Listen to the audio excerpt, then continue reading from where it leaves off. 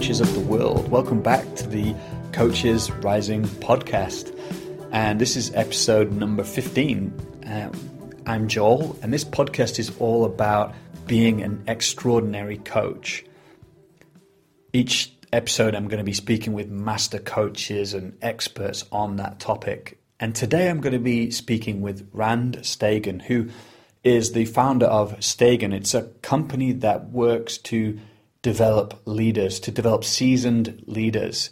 They work with some really big CEOs. And what I like about the company is that they think in long time frames and deep transformation. So they'll often be working with the leaders for multiple years, sometimes even more than 10 years at a time.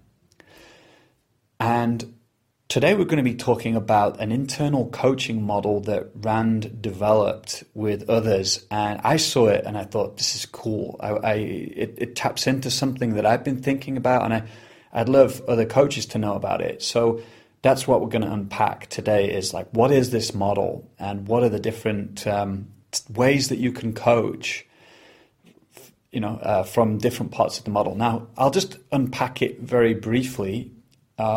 So imagine that there's 4 stages. The bottom stage is like what he calls friend coaching. And we'll talk about what are the healthy sides to that and unhealthy sides. Above that, you've got performance coaching. So we're all about getting results.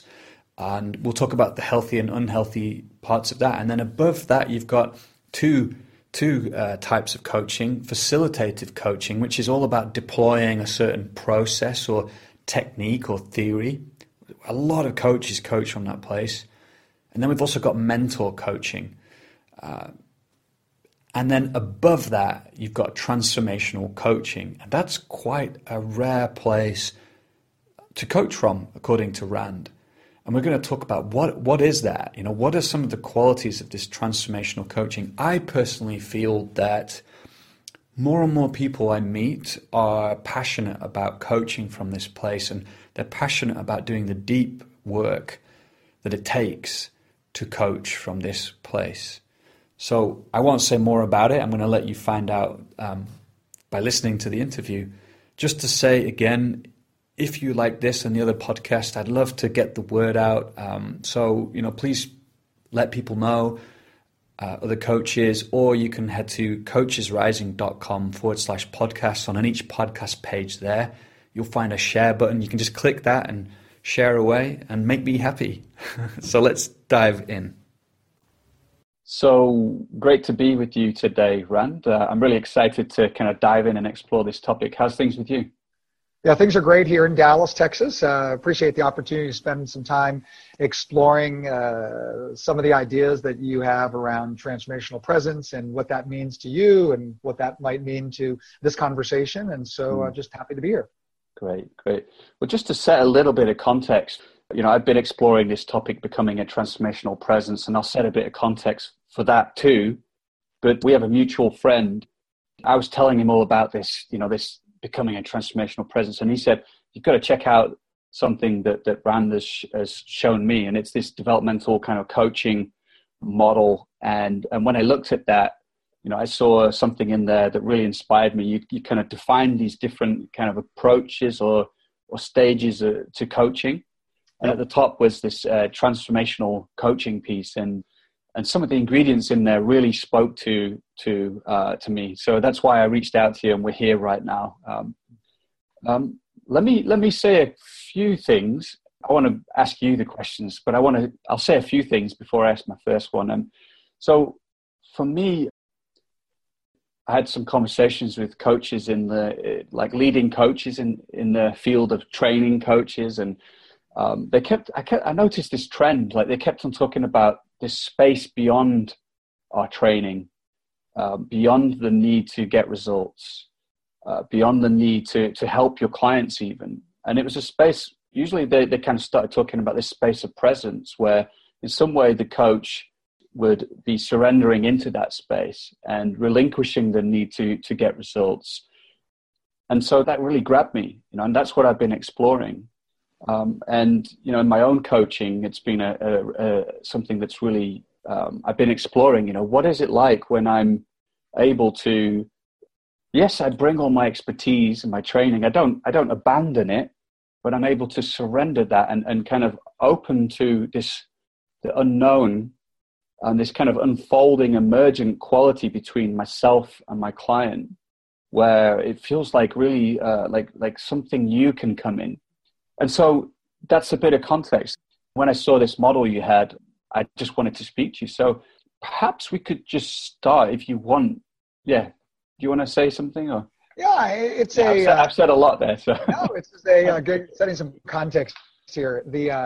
The model that you've had an opportunity to look at is an internal model for the Stagen Leadership Academy, and we originally developed that as an attempt to try to objectify or codify, the different capabilities that we were experiencing in the recruiting of coaches into our system. And so for the last 18 years, we've been doing what we early on were describing as transformational coaching, transformational development, and with the benefit of many of the maps that you're familiar with, and many of the people that might be watching this video have access to, and Ken Wilber, and quadrants and levels and lines and adult development, I started to build a much more nuanced understanding and appreciation for what that word transformation can mean when it's not used in the cliche typical application, where in the market there's a lot of people positioning themselves as doing, quote, transformational work,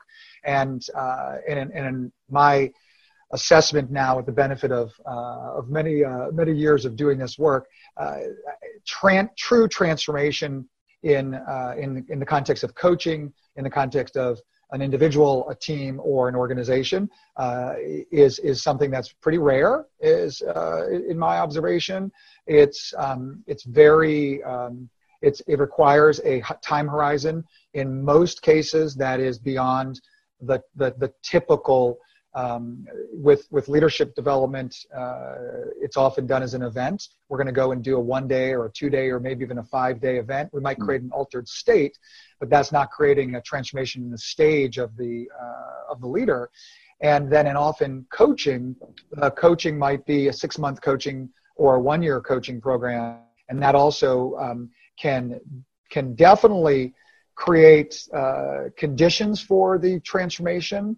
And if the client and the coach meet at a time when the client's ready to make that move, it can be the sort of catalyst for a move that has been, let's call it percolating or marinating for maybe years. But most of our experience in doing coaching with leaders is about multi-year and even multi-decade relationships to create the opportunity for the transformation as we would define it. So that model, and we can unpack that model a little bit today at a conceptual level. That model is really for us to try to get a better way to assess the capabilities that different coaches have. And every coach that we meet, we can now try to correlate what we're experiencing in them in our conversation in interviews with them against this model and go, oh, so they're demonstrating a capability to do a particular kind of coaching. The transformational coaching is something that is, like I said, it's actually pretty rare, at least in our experience set. Yeah, maybe it would be useful to kind of give a very quick, if you're open to that, like you said, it's an internal model, so I don't know how much I'm happy to share. It's an internal model until I guess this conversation. So maybe I'm putting you on the spot here. So yeah. So how would you like to just do a quick overview of? Yeah, very quick, and then let's kind of zoom in on certain aspects of it.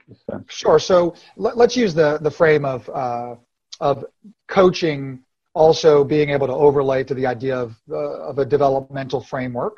And so in our model, we somewhat arbitrarily selected 4 levels of coaching capacity. And at the bottom of the framework is a particular kind of coaching, which we would suggest is the least complex of the 4, and yet still has a service, and still is something that can be very valuable and very useful when deployed. And that we call the friend coaching. And each of these labels actually ties to the idea of validation, at least through the first three levels. And so when we said is I would meet coaches and I would talk to their clients, and their clients would tell me, oh, I love my coach. We are such great friends. I know their family. I know everything about their life. We just have such a great relationship, such a great rapport. And I would get these reports of this friendship, very genuine friendship that was reported both between the coach and between the client. And I was like, when I would talk to the client, I would ask the client about the changes that have happened in them since doing this coaching. And it would be difficult for them to report any changes because they were very consumed with the friendship. And then when we explored this, we tried to objectify it and say, so at that level of coaching, the coach is actually seeking some form of validation that the coach is doing a good job. And the validation is, I'm able to create a friendship with the client.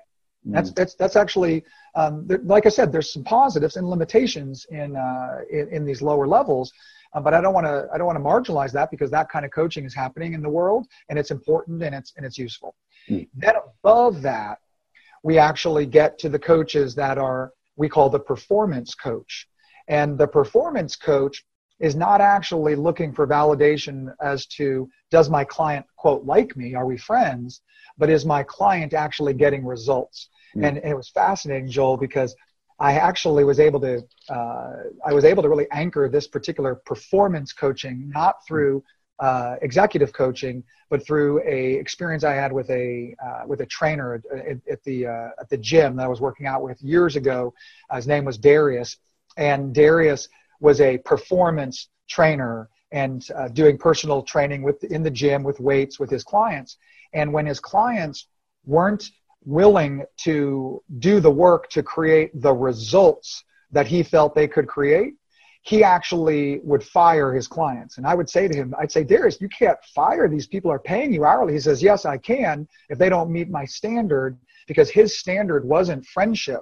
His standard was results. And his sense of identity in a positive way, and his sense of validation was, I'm going to be validated that I'm doing a good job because the people I'm working with are actually getting results. I'll use some achiever language, putting points on the board, getting results.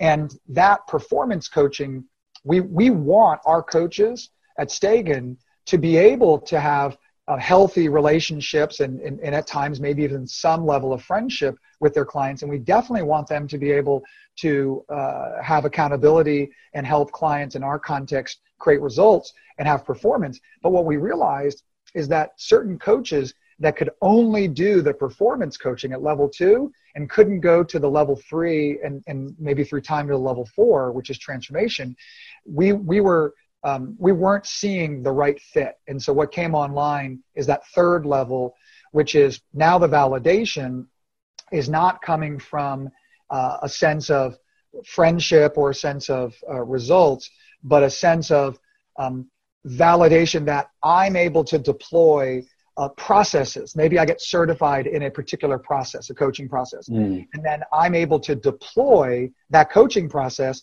and it works and it helps.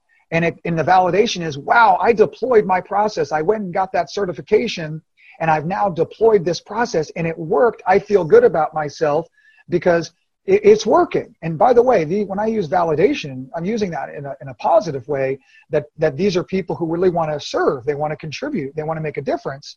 And the feedback mechanism of whether they're making a difference is, am I a friend? Am I creating results? Or am I deploying either my processes or my life experiences in such a way? And we sort of call this a mentor coach. If the mentor is dispensing life experiences. Oh, I've been there before. Let me share some of the learning I had. And so I'm dispensing the life experience and getting a validation that my life experience is contributing to others. Mentorship, very nice. And then the other side of that, we have sort of two labels at level 3. And the other one is what we call facilitative coaching, where I'm facilitating or I'm mentoring at level 3, but the validation is still around. I'm deploying my process or my life experience. And by the way, that right there, level 3, is very deep work. It's meaningful work. This is where most of the really senior coaches that we meet are actually able to play at. They're able to do the performance coaching, and they're able to move into the facilitative or mentor coaching. And in our world, that's actually a very effective way to deploy coaching. Now, we built this 4th level, what we call the transformational coaching that you started the call with. And I'm going to suggest that this 4th level might even be more theoretical for us, the way that we've defined it, more aspirational, as opposed to, oh yeah, all of our coaches at Stagen are at level 4. Set a really high bar. And this bar is validation disappears. Validation is no longer an orientation of the coach. The coach isn't looking for feedback to validate her or to validate him. The coach is simply present to the work and present to doing the work. And this is where it gets really exciting and fascinating and aspirational. At least I'll speak for myself. I still have, as a practitioner, a lot of attachments to outcomes. I still have a great sense of like validation of, look, we've got models and frameworks and curriculum, and like we helped, and I still pat myself on the back. And I when I'm by myself, if I'm honest, and say, well, I'm really quite proud of the fact that we were able to help that individual or that team or that organization. And that's feedback for me that I'm far from the way we define a transformational presence, because a transformational presence ideally has no attachment to outcomes. That means doing work and not being oriented to whether the work is actually working. It's just being with the work. And then someone would say, well, how do you know if your client's happy? And from this level, the answer might be, I'm not concerned with whether my client's happy. I'm not concerned with whether my client's satisfied. I'm not concerned with whether my client thinks that he or she is actually getting value from the coaching. I'm simply present to the work the best that I can be, and that's all I'm oriented to.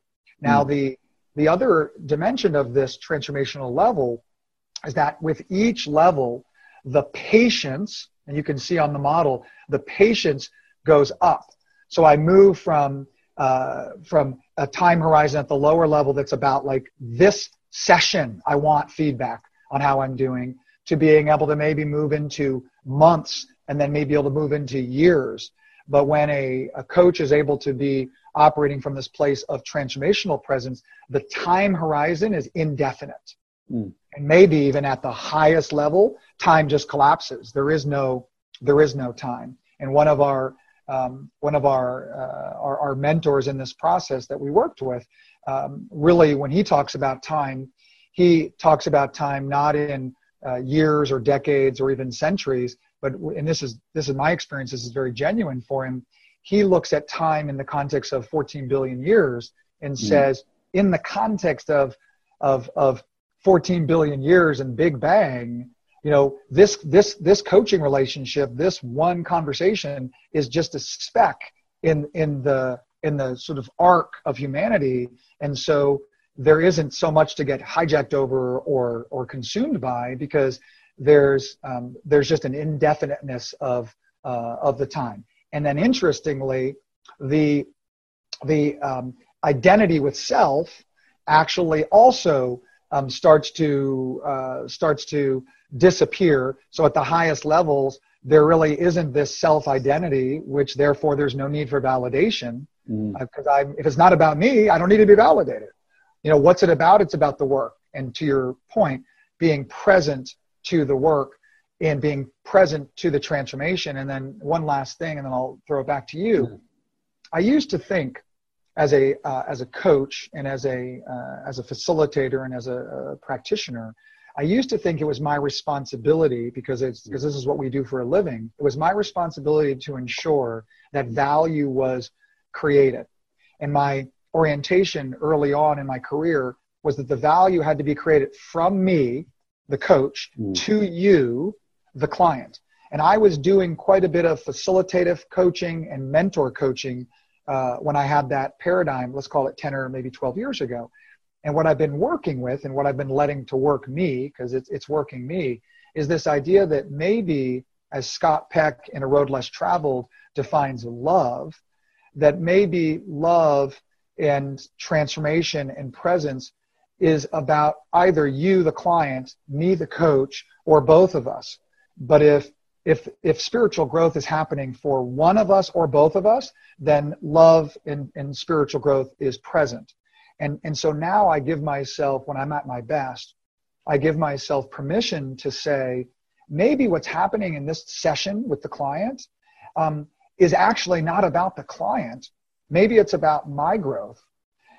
Maybe it's about her growth. Maybe it's about our growth. But I'm able to hold an orientation where I'm not looking for the feedback that it's working, that it's valuable. And this is really tricky because the people who are watching this are appropriately going to be saying, but wait a second, if I don't care about whether the client's happy, because the ultimate sort of orientation in our model would be non-attachment to outcomes and no need for validation and just present in the moment, then how do I actually operate a business if I want to have a coaching practice?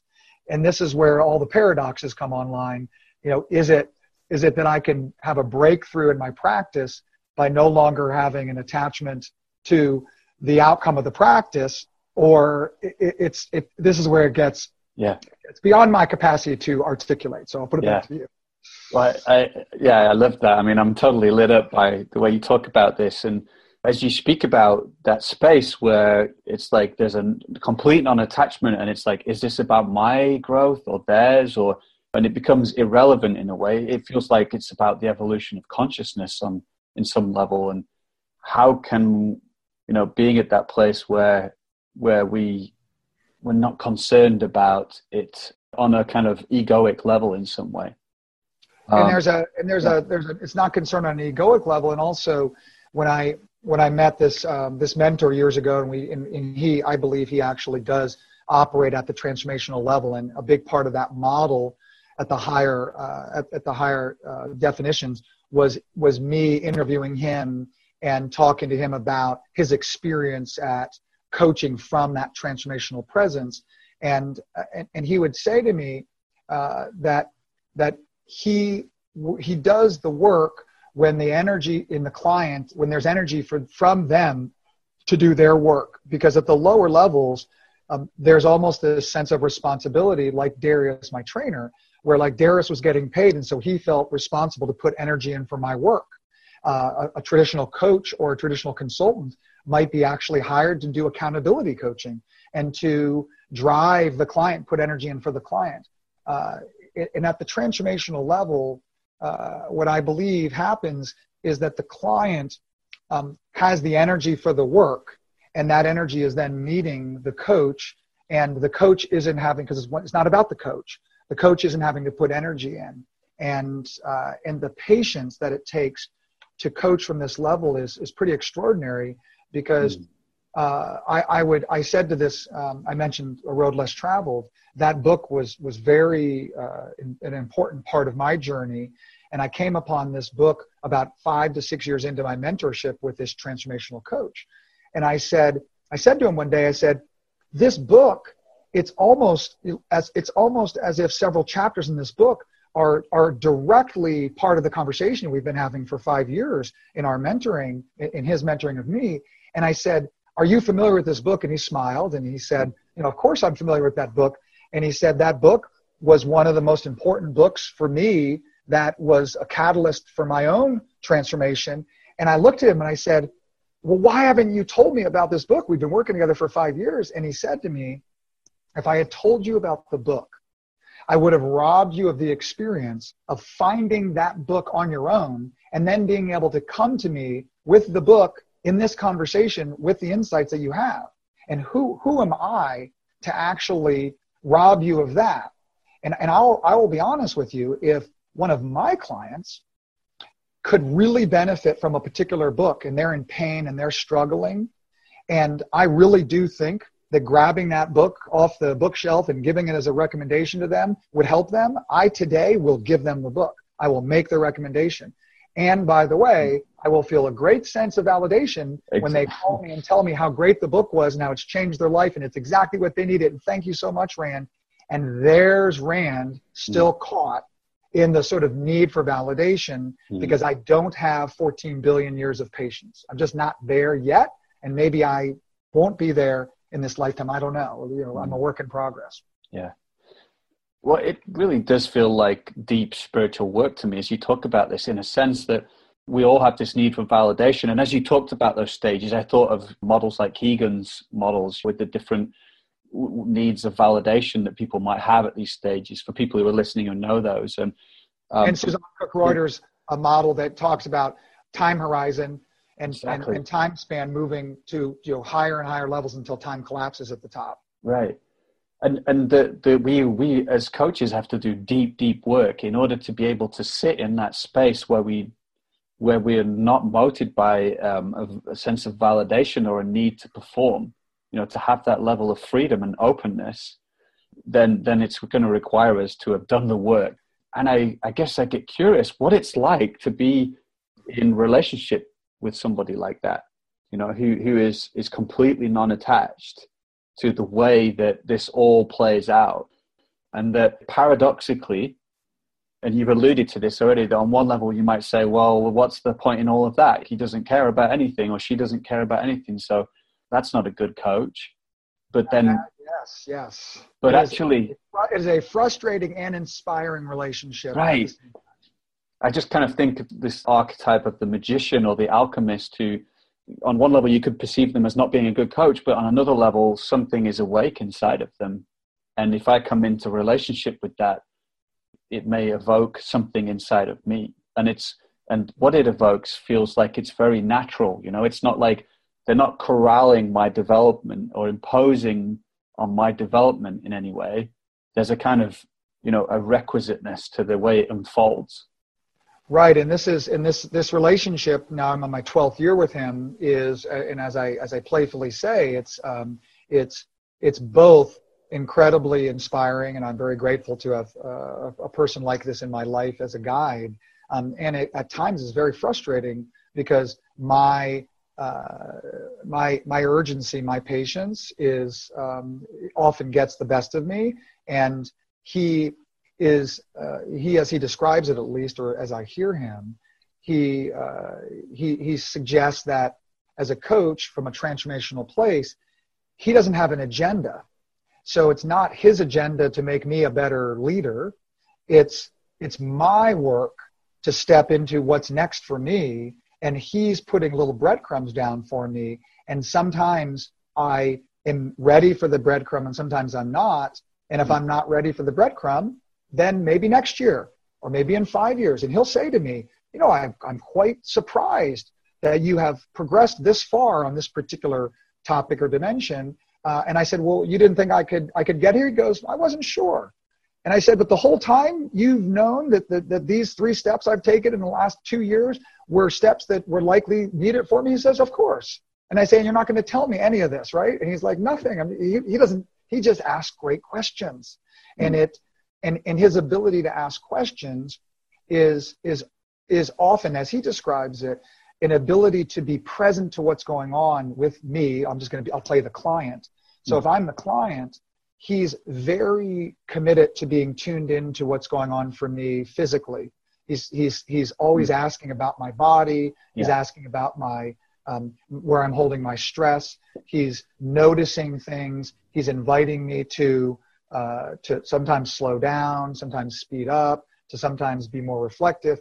And so there's a lot of observation, and it's in many ways sort of micro level observation that allows him to assert a transformational energy through inquiry, but inquiry that can at times be so provocative and at times be so eye-opening and at times be so painful that I will sometimes say, on a scale of 1 to 10, if 10 was, the most challenging you could be, that stung and I'm, basically crying right now. What kind of level was that? And he'll smile. He'll say, 3, on a scale of 1 to 10.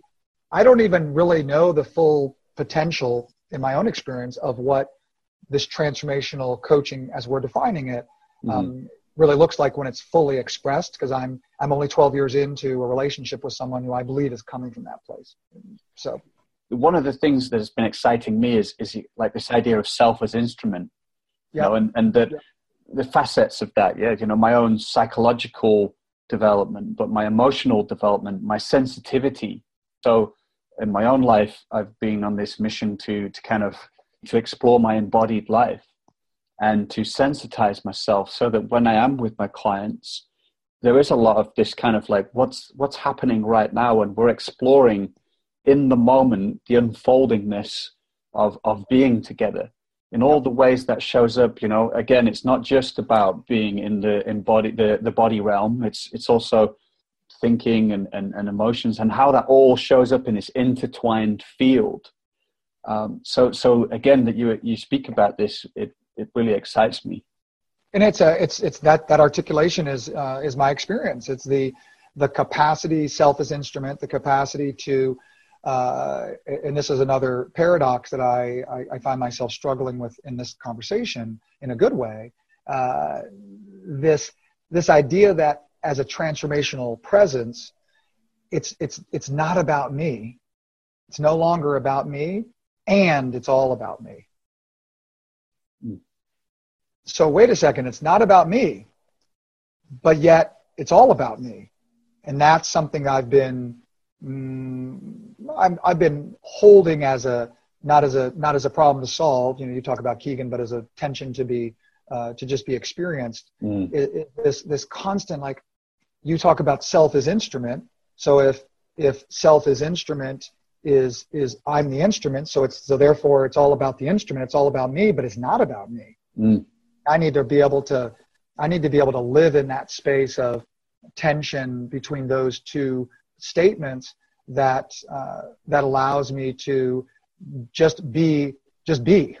And the other dimension of this is like, well, where is the work? Well, the work is where the work is. Well, when I talked to this mentor of mine, at the time, years ago, he was coaching let's call it a CEO, an executive of a company large, 100,000 employees, 150,000 employees. So he plays at this, very, very high level at times in business coaching. And then he also coached, at the time was coaching a CEO of a nonprofit with 15 employees. And the achiever in me was like, I don't understand that. You're working with someone who has 100,000 employees, and you're working with someone who's got, a dozen or so employees. Why aren't you only working with the person who's got the big company, coming from an achiever logic? And he wouldn't answer these questions, but what I've been uncovering for myself in this is that go where the work is, and more of that work will emerge. And whether that work is work that's, someone's getting paid $5,000 for, or someone's getting paid $50,000 for, or $500,000, it's being able to build, and this is about being present, being able to be present to where the work is and where the energy is for the work, and without evaluation about whether this is good for my practice, bad for my practice, good for my business, bad for my business. And that's where it gets very slippery for me, because I am, like many of the people I am genuinely trying to build a business and build a platform for my employees and take care of my family, and they can take care of their family. So there is a pragmatic dimension of coaching that's around the economics. So if I don't care about the economics and I just go where the work is, then I might not actually be able to do this work. But if I am too focused on one over the other, there's more tensions in there. There's more polarities in here.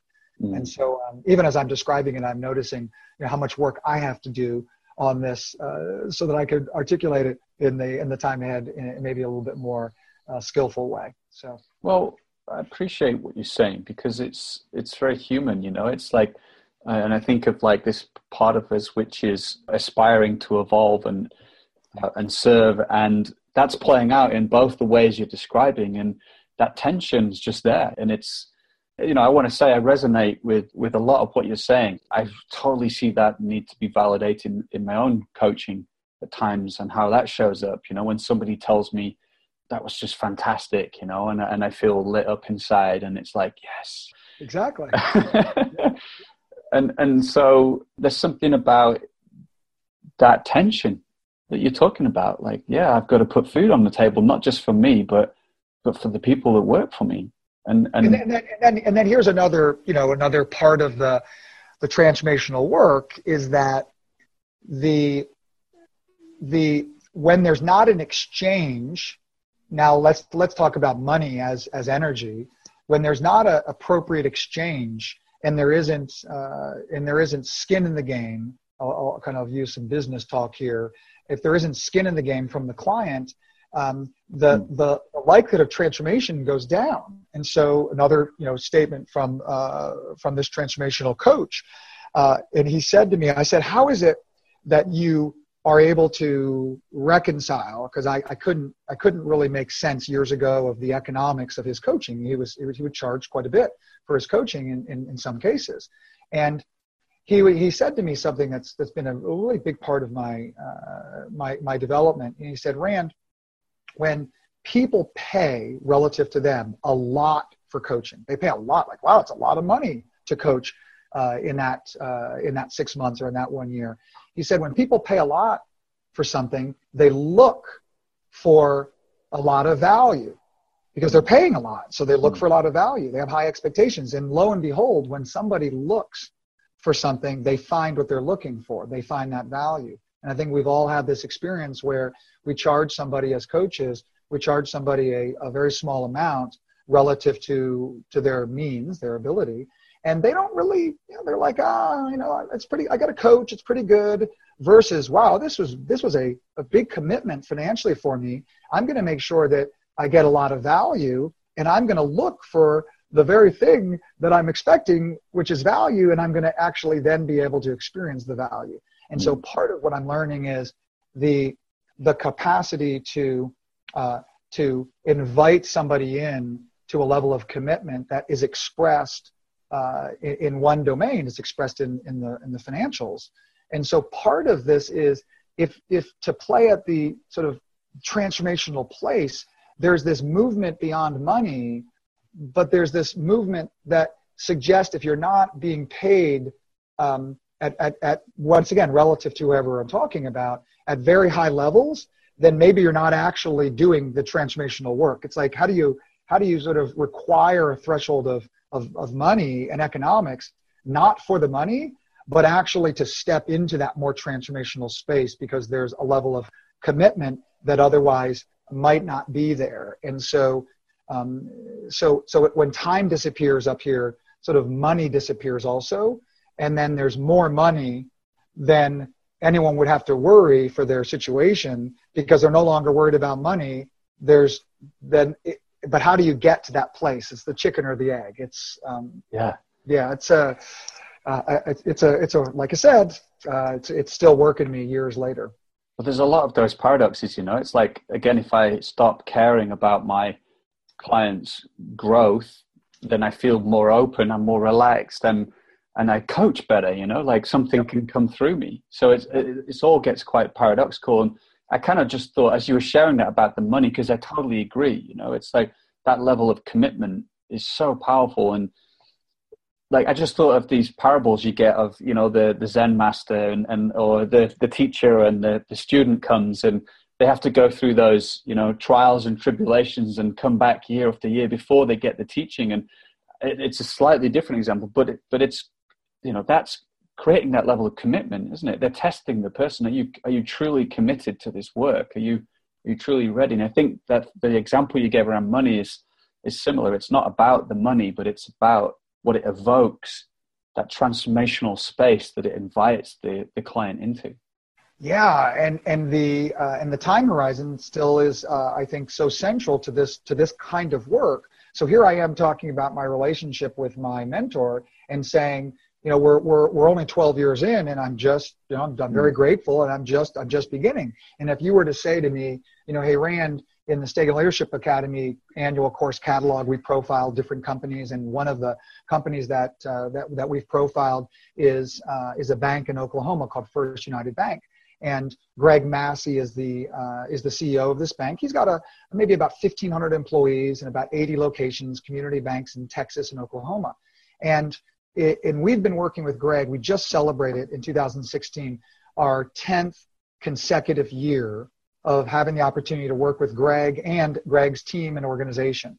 But Greg and us, some level of our team at Stagen, we've been in nonstop contact. Sometimes it's a formal coaching. Sometimes it's him digesting and us staying in conversation, but it's not formal, and then it gets formal again. But it's been 10 nonstop years where Greg has been working on himself.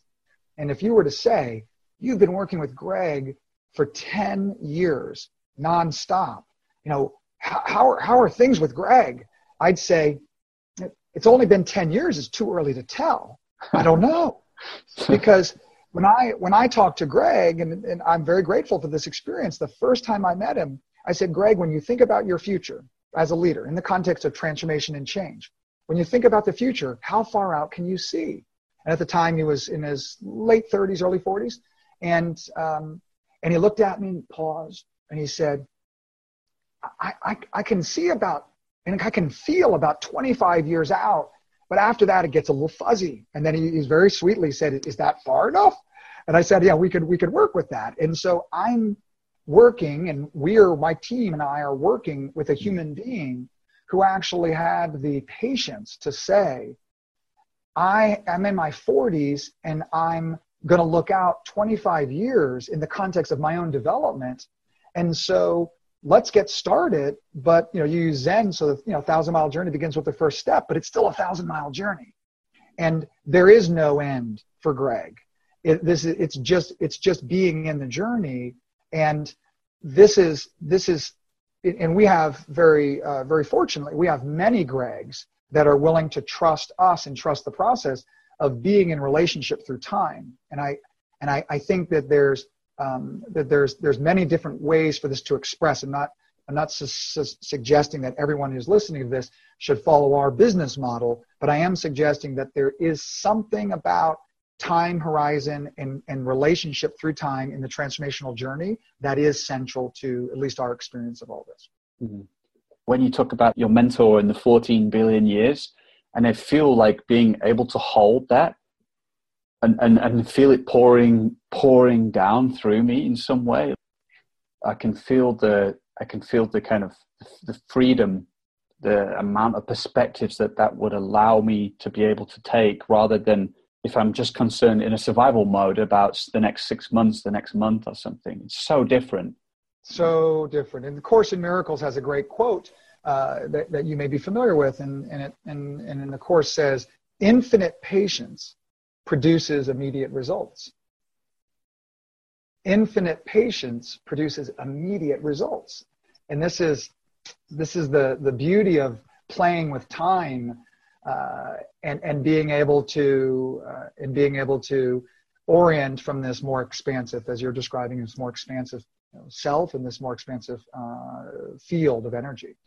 I think this is a great place to wrap up, and I'm just leaving our conversation with a lot of energy, excitement. So I'm really grateful that we got this chance to meet and speak. The feeling is mutual. Deep gratitude for the opportunity to be here, and I hope we can pick this up on in future calls, and so sort of additional builds on this, because we didn't even scratch the surface of what's possible in this conversation, from a transformational presence standpoint, and also just from a coaching standpoint. So yeah, absolutely, right back at you. We'll pick it up for sure. So okay, all right. Thanks, Rand. Enjoy the rest of your day. Yeah. Yeah. Thanks. All right. Bye. Hi, it's me again. We're not done quite yet. I'd just like to say a couple of things. One is you can find more podcasts like this one at our website, plus other resources too, coachesrising.com/podcast. You'll also find some of the online programs that we run for coaches too. So check that out. And I hope to see you again.